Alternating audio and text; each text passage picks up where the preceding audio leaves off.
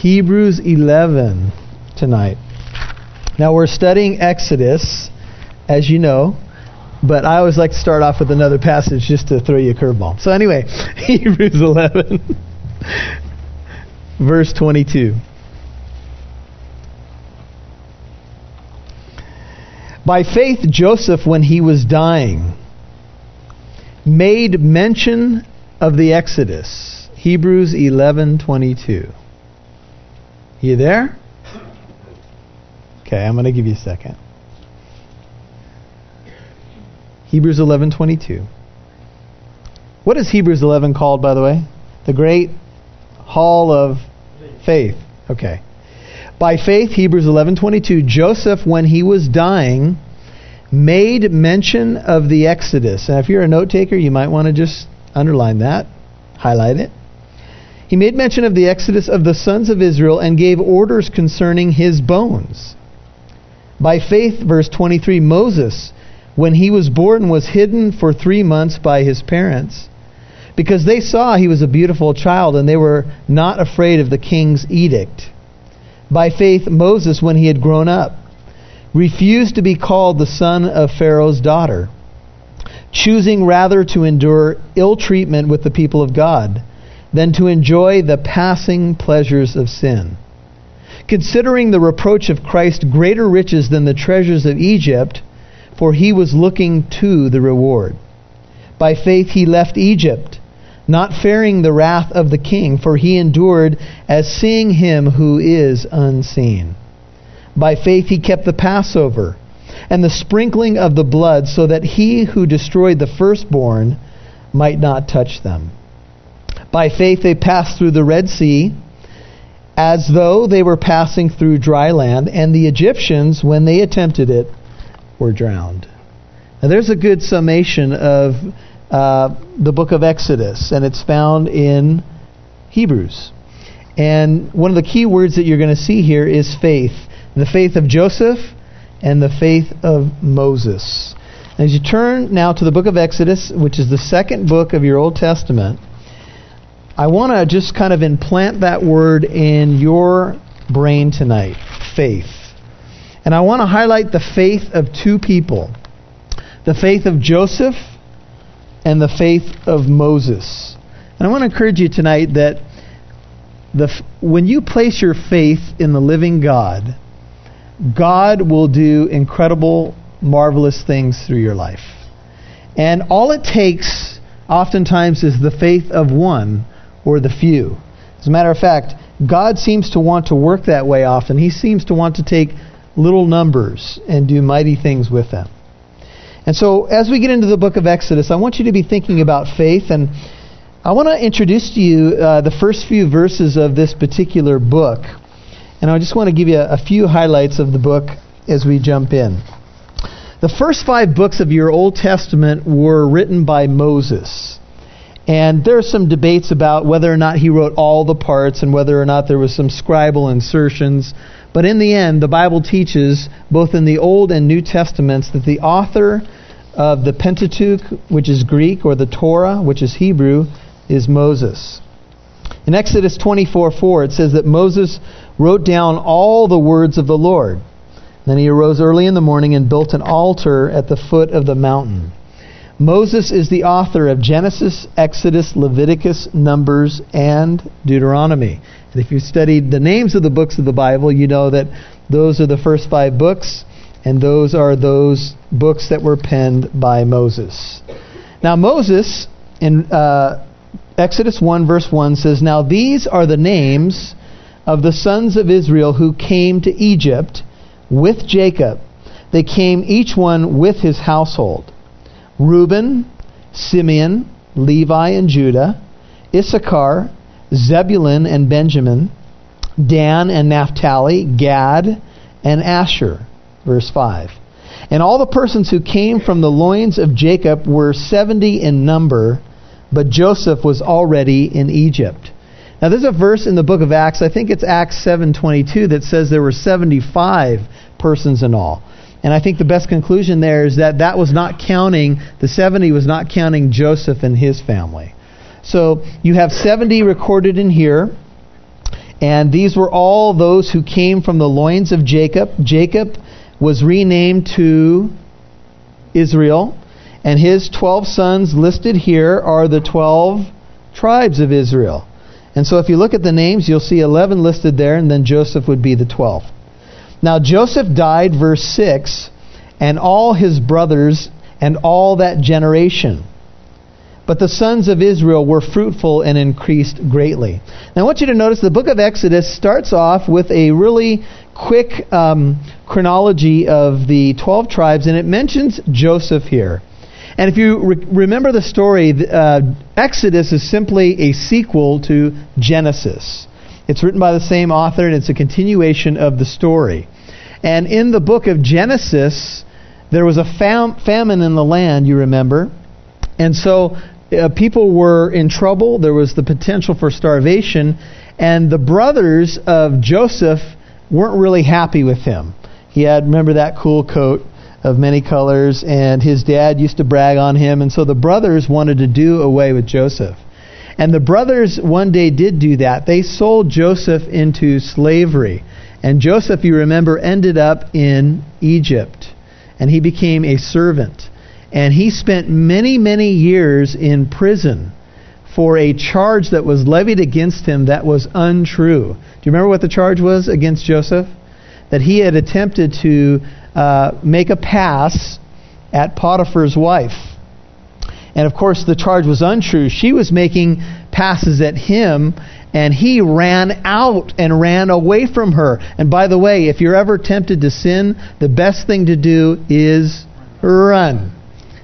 Flee youthful lust. Run as fast as you can, and hopefully you'll have your clothes on when you do.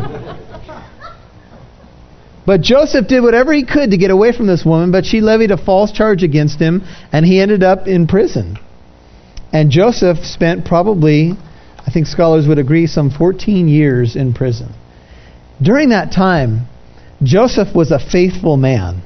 Even though he was accused falsely, and he was in a place that he shouldn't have been, he still was faithful to God. He was known as a man who could be trusted and who would do his work, and he would begin to progress wherever he was. The blessing of the Lord was on Joseph. And Joseph, through this whole thing, the Lord's speaking to him, and there's dreams that take place, and you remember Joseph interprets the dreams, and eventually he keeps Egypt from falling into a radical famine by getting them to store things, and that's eventually why his brothers and dad have to come to Egypt. You remember, Joseph probably could have been well tempted because he became the second highest ruler in Egypt. Brothers came. He finally revealed himself to the brothers. And if you want to just turn back to Genesis, just a few pages is all you have to turn. Look at chapter 50, verse 17. Genesis 50:17. Thus you shall say to Joseph, please forgive, I beg you, the transgression of your brothers and their sin, for they did you wrong. Now please forgive the transgression of the servants of the God of your father. And Joseph wept when they spoke to him. Then his brothers also came and fell down before him and said, behold, we are your servants. But Joseph said to them, do not be afraid. For am I in God's place? This is Genesis 50, verse 20. Very key theological verse. And as for you, you meant it evil against me, the whole slavery thing and wanting to do away with Joseph, but God meant it for good in order to bring about this present result to preserve many people alive. If you have a pen, would you just write next to Genesis 50:20, Romans 8:28, because this is a great parallel verse to Romans 8:28. God works all things together for good to those who love Him and to those who are called according to His purpose. Working all things together for good is a Greek word Paul uses in Romans 8:28. It's a Greek word called synergeo. It's where we get the word synergy. And if you've been in corporate America, at least a few years back when I was there, used to like to talk about synergism, taking all these different parts of companies and people and having them work collectively together towards a common goal. Well, Paul says God works all things together synergistically for the good to those who love Him and to those who are called according to His purpose. Sometimes when we see the individual situations in our lives, we say, how can that be good? And how can that be good? And how can that be good? And how can that be good?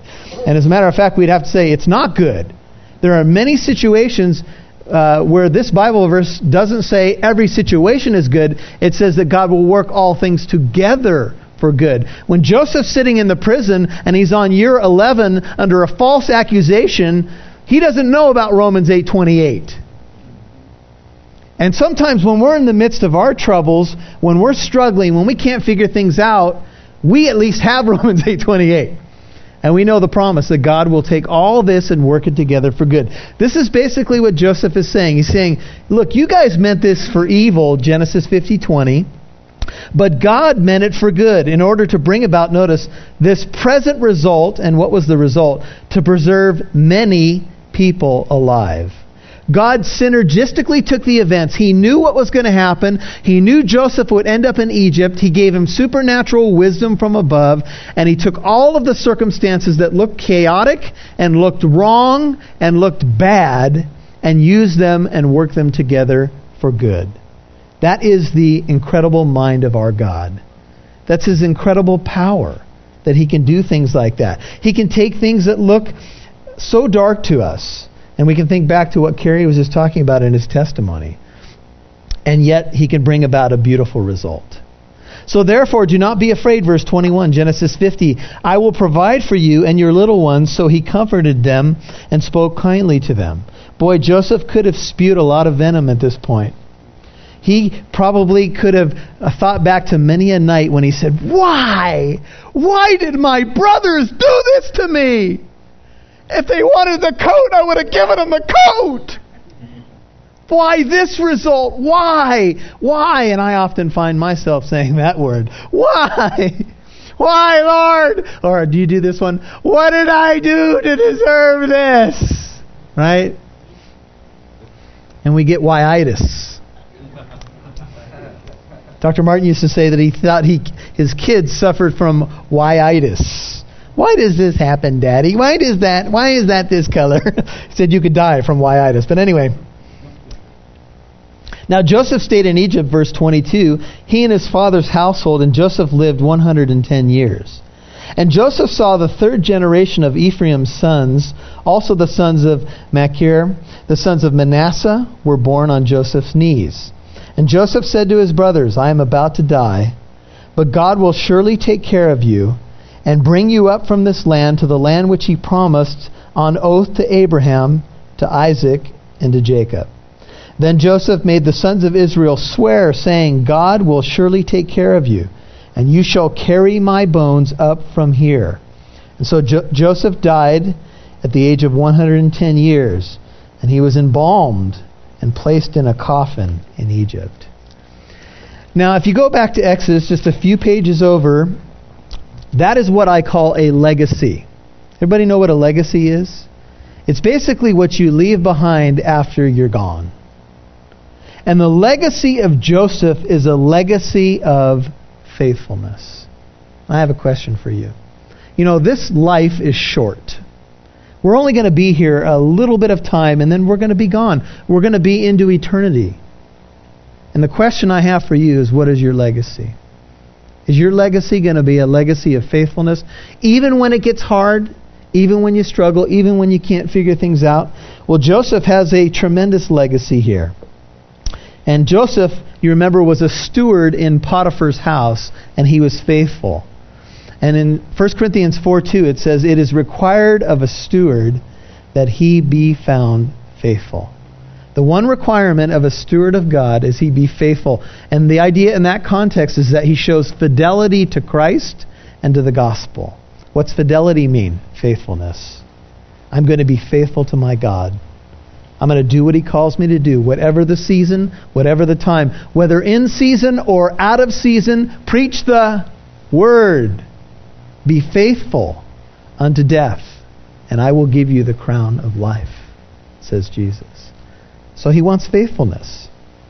And so if you think about Joseph, Joseph is his legacy is at the beginning of this book.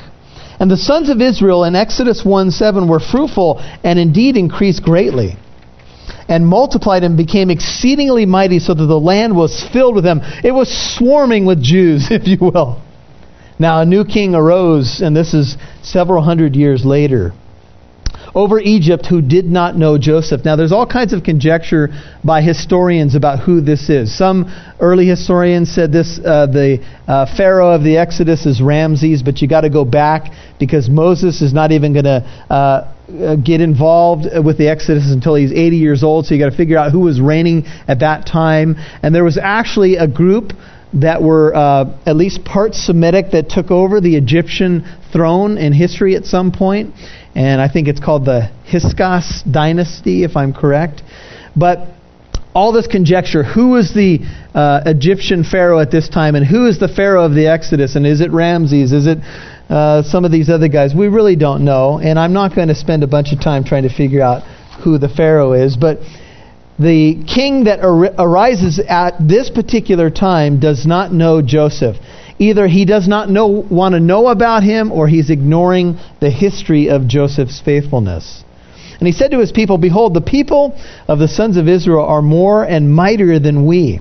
Come," verse 10, "let us deal wisely with them, lest they multiply, and in the event of war they also join themselves to those who hate us, and fight against us and depart from the land." So the king is worried. He's saying, man, these Israeli people are multiplying everywhere. They're more in number. They're strong. They're vigorous people. If you ever get a chance to go to Israel, you will find out how vigorous the Jews are. They are serious about their work. They are serious about the army. They are serious about life. And they go about it in a very strong way. And so here, the king is concerned, and he says, let us deal wisely with them. I don't want an invading army to come and them to turn on us. So they appointed taskmasters over them to afflict them with hard labor. Now, as we get into the book of Exodus, I want to talk to you a little bit about typology. If you've ever encountered typology is something you'll find in the Old Testament that is a reflection or a picture of a fulfillment in the New Testament. Often you'll find types of Jesus through the sacrificial system and so forth. In the book of Exodus, you're going to find typology like this. Pharaoh is a type of Satan. Egypt is a type of the world. Moses is a type of Christ, who delivers the children of Israel out of bondage. You remember that during the time of the Passover, you had to apply the blood on the doorpost and lintel. That lamb that dies there is a type of the Lamb of God, of Christ. So you have all these pictures and types that will be fulfilled. And if you think about Pharaoh being a type of Satan, Egypt a type of the world, I want you to notice what he does to keep down the Israelis, the Hebrews. He appoints taskmasters over them to afflict them with hard labor. And they built for Pharaoh storage cities, Pithom and Ramses. Now these taskmasters are reflected in pictures and paintings that they found archaeologically speaking. Egyptian archaeologists have found paintings and reliefs that depict people who don't appear to be Egyptian working and making bricks and working in the fields and trying to water fields, and they depict Egyptians with whips and sticks ready to beat on these people. So these are reflected in archaeological discoveries. Well, here you find in the Bible that these taskmasters are appointed, and they are to afflict the people of God. And if you've ever seen the movie The Ten Commandments, you remember the scene when Moses, Charlton Heston, comes down into the mud pits. And you remember that they're the old men and anybody they can get to work are doing the mud dance. Remember that? And the straw is being driven into the mud to create these bricks, of which then they would build these cities. And you remember that the taskmasters were there, and if you took a break or you got out of line in any way, whack! They hit you with the whip. And they wouldn't even hesitate to kill you and let you die right there. And so the taskmasters are appointed to rob the Jews of freedom, to afflict them with task after task, heavy burdens and loads, so that they can't focus on anything but the work that Egypt wants them to do. And I want you to see the symbolism or the picture. Egypt is a type of the world. Pharaoh is a type of Satan. And what Satan does is he tries to get you involved in tasks that will become your master.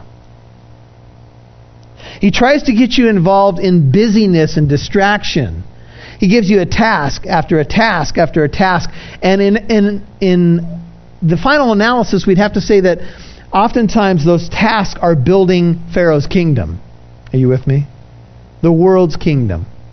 Now, it's not bad to be about tasks, but if the tasks become your master, then you're in trouble. Because you are, as a Christian, supposed to have just one master. Jesus said you can't serve two masters. You can't do that. In 1 Corinthians 6:12, when Paul is dealing with the Corinthian church, and they were definitely people who were out of control and needed to be dealt with, he says, all things are lawful for me, but not all things are profitable. All things are lawful for me, 1 Corinthians 6:12, but I will not be mastered or dominated by anything. I'm not going to let anything in this world, any of the bricks, if you will, of this world, take my eyes off my true master. And I would submit to you, brothers and sisters, tonight, as Americans, our tasks can often become our masters. And it's not even only our tasks, it's our hobbies. It's our little things that we think we have to do, or we think that we have to accomplish. And we might step back and look in the mirror like Kerry had that moment at Toys R Us when he really got a look at himself, and we might ask ourselves this question: whose kingdom am I really building? Am I building the Lord's kingdom? He said, seek first the kingdom of God and His righteousness, and all the other things, the little tasks that we have to get to, will be added unto us. Or am I building the world's kingdom? Oftentimes we have to sweat it out, as churches, month to month. Can we get people to do this? Can we get people to do that? Can we get people to serve? Can we actually get somebody to care? That's not the way it should be in the kingdom of God, and that's not the way it should be in the body of Christ. Are you with me? Would you agree? But sadly, the world has got us so about our tasks, quote unquote. Not all of them bad, don't get me wrong. But we've got it so out of whack today. We're so busy. We just don't have time for God. I don't have time to do that. I don't have time to do that. Well, here the taskmasters are appointed, and they are severely scarring the Hebrew people. And notice that in verse 11 it says Pharaoh's getting he's getting the dividends because storage cities are being built for him in Pithom and Ramses. But the more, interestingly enough, the more that they afflicted the Hebrews, the more they multiplied. And the more they spread out. So that they were in dread of the sons of Israel. And this idea of dread there means that the Israelis, the Hebrew people, when they saw that they still multiplied, even under the persecution plan of Pharaoh, made them sick to their stomach with dread. Oh no, the plan's not working. They're still multiplying. I'm sick to my stomach. And oftentimes, I think the world kind of looks at Christians that way and says, you Christians make me sick. Always talking about Jesus, and always talking about heaven, and always talking about the blessings of the Lord, right? Come on! Get off that Christian stuff. But deep down inside, oftentimes those people that are mad at you are totally feeling their emptiness. And your light is a little too bright for them. They don't like it. They don't like the implications of it because it shows something in their own lives. And so the Egyptians compelled the sons of Israel to labor rigorously. They would not give up. And they made their lives bitter with hard labor in mortar and bricks and all kinds of labor in the field, and all their labors with which they rigorously imposed on them. They said, we're not going to give up. We're going to make it harder and harder and harder and more rigorous, more distractions. We're going to make their lives bitter. And when the Jews celebrate the Passover, even till today, they will have a portion of the meal, bitter herbs, to remember their time of bondage in Egypt. to remember what they went through as they suffered. And so the king of Egypt spoke to the Hebrew midwives, one of whose name was Shiphrah, and the other whose name was Puah. Now sometimes when you see names like that, you go, why are these names listed? Well, these two midwives are probably the leaders of the collective midwives because there are so many people and so many babies being born.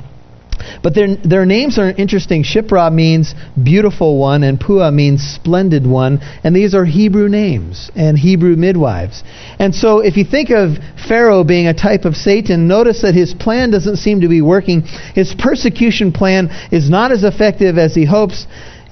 So he said, when you are helping, verse 16, the Hebrew women to give birth, and you see them upon the birth stool, if it is a son, then you shall put him to death. But if it is a daughter, then she shall live. You see, he says, hey, the persecution plan is not working. These people are still multiplying. They're a threat. They're a dread. They make me sick. I got a plan. Let's kill them. Now, Pharaoh didn't seem to want to do his own dirty work, though. He says to the Hebrew midwives, you're there when the children are born. If that child's coming down the birth canal, literally this is what the Hebrew language means. Before he even hits the mat, kill him. And you can't help but think, in our society today, of abortion. And especially the procedure of partial birth abortion. And I won't get into graphic details, but you guys have heard enough to know that before that baby even comes all the way out of mama, the doctor will kill that child. That's legal in the United States. Now I know it's been being fought, and I think there's some positive moves coming about. But this is Pharaoh's plan. This is, hey, just take them out. Just kill them. But the midwives, verse 17, notice, key phrase, they feared God. That's the key to life right there. The fear of the Lord is the beginning of wisdom, right? And so these two, beautiful one and splendid one, they didn't want to ruin their names, and they said, you know what? We are not going to kill these baby boys. We've got to disregard this law, this command from Pharaoh. And they did not do as the king of Egypt had commanded them, but they let the boys live. So the king of Egypt called for the midwives and said to them, why have you done this thing? And let the boys live. You haven't gone with my program. I have a destruction program I'd like to put in place. I want you to sign my contract. As soon as you see it's a boy, just kill him. You shouldn't have a problem with that, should you? It's not a moral dilemma for you, is it? I mean, just kill them. They're a baby after all. It's no big deal. The world's program. It's reminiscent of Peter and John before the Sanhedrin. They summoned them. They said, hey, we don't want you to teach or speak anymore in the name of Jesus Christ. Acts 4. Peter and John said, whether it is right in the sight of God to heed you rather than God, you be the judge, for we cannot stop speaking what we have seen and heard. In other words, we're not going to obey you because God told us to speak the gospel. Oftentimes people get all caught up in this. Did the midwives lie? Isn't that a breaking of one of the commandments? Look, they followed the higher law, and the higher law was to fear God and not kill innocent children. Amen? I'm glad you're awake. So the king of Egypt, he called for them and he's upset. And the midwives said to Pharaoh, now here's where it gets a little thick theologically. Because the Hebrew women are not as the Egyptian women, for they are vigorous. And they give birth before the midwives can get to them. Now notice, what does God do? This is almost reminiscent of Corrie ten Boom in Nazi Germany. You remember when the Nazis would come to the door and they would say, do you have any Jews in here? Are you hiding any Jews? Would you lie? Yes. Why would you lie? Because you're supposed to be accountable to a higher law. You don't say, oh, they're in the basement, go ahead and kill them now. Go ahead and exterminate them. I'm sorry, but it's pretty obvious to me what you should do in that kind of situation. And this is what the midwives did. They said, hey, they're too vigorous, we can't get there in time. And God blessed them for it. And, if there's ever a time of persecution in the United States, if there's ever a time when your life is on the line for your faith, there's a higher law. There are things that supersede other things. Don't bear false witness is a general command, and it applies across the board to white lies, brown lies, and whatever other lies there are. But in the end, this is something that happened, and God honored what they did because they would not do what the Pharaoh said. And it came about because the midwives feared God that he established households for them. Well, then Pharaoh commanded all his people. See, he wouldn't give up with just the midwives, saying, every son who is born you are to cast into the Nile, and every daughter you are to keep alive. You see, he got the whole group of people involved with the program. He said, if you're Egyptian, this is the implication of the verse, if you're Egyptian and you see a Hebrew child born with the mama, whatever, it needs to die. Not only does it need to die, but you're to take that child and you're to cast them into the Nile River. What did the Egyptians think of the Nile River, by the way? They worshipped it. They said the Nile was a god. And I wonder, in my mind, does that mean that they were supposed to take the Hebrew children and sacrifice them to the god? One of the gods of Egypt? Maybe. Well, this is how the opening chapter closes out. Pharaoh gives this command. He says, every son who is born, I want him cast into the Nile. Cast them to our God. Sacrifice the young ones. And tonight, not much has changed, has it? Seems like Satan focuses a lot of his attention on the young people. Incredible, ridiculous laws that people are trying to pass to force lifestyles that are godless upon our children. In Nazi Germany, Adolf Hitler said if he could take a generation of children and change their mindset, he could rule the world. That's a paraphrase. But the idea is you get them young, you get them indoctrinated, and in our culture it's drugs and alcohol and pornography, and you can go down the list. Wreck them young, ruin them, get their eyes off God, get their taskmasters in control, weave them in as much sin as you can, and they won't come to Christ. That's Satan's plan. And we as the people of God need to preach the gospel of God that delivers and saves people. And as we go through the book of Exodus, what are we going to see? We're going to see a group of people who are there in bondage, and all of a sudden God hears the cry. And he delivers them in a mighty way. And G-Day, you said, Emmanuel, you said in your opening prayer that this is a book of salvation. Because we're going to see that the book of Exodus, remember, Pharaoh, a type of Satan, Egypt, a type of the world, Moses, a type of Christ, the blood of the Lamb. You're going to see God come into Egypt, a type of the world, and pull his people out and show signs and wonders that make people who don't believe in the Bible make their heads spin. He's going to part seas, and he's going to drown the Egyptian army, and he's going to be a pillar of fire by night and a cloud by day. We're going to see incredible things, and we're even going to see where God gives his laws. But we're going to see some beautiful things coming up here in the book of Exodus. And as we close this message tonight, I just want to tell you that ultimately this book is about Jesus Christ. Because Jesus Christ is the one that saves and delivers from all the false gods and all the things that Satan will throw at us and the taskmasters that he wants to put on our lives. And tonight, if you know him personally, and I know most of you on a first-name basis, then we need to celebrate that victory. We need to make sure that he's ruling in our lives, that the Pharaoh has no place, that he's out, and that we're serving the Lord and building the kingdom of God brick by brick. And that's going to take some sacrifices on our part. That's why you're here on a Wednesday night, aren't you? Because you know you need the Word of God. Because you know you need to be edified and encouraged. And that's why I'm here too. Because that's why we praise him. That's why we sing. Because he's given us everything. And so as we study this book together, it's going to be a tremendous time.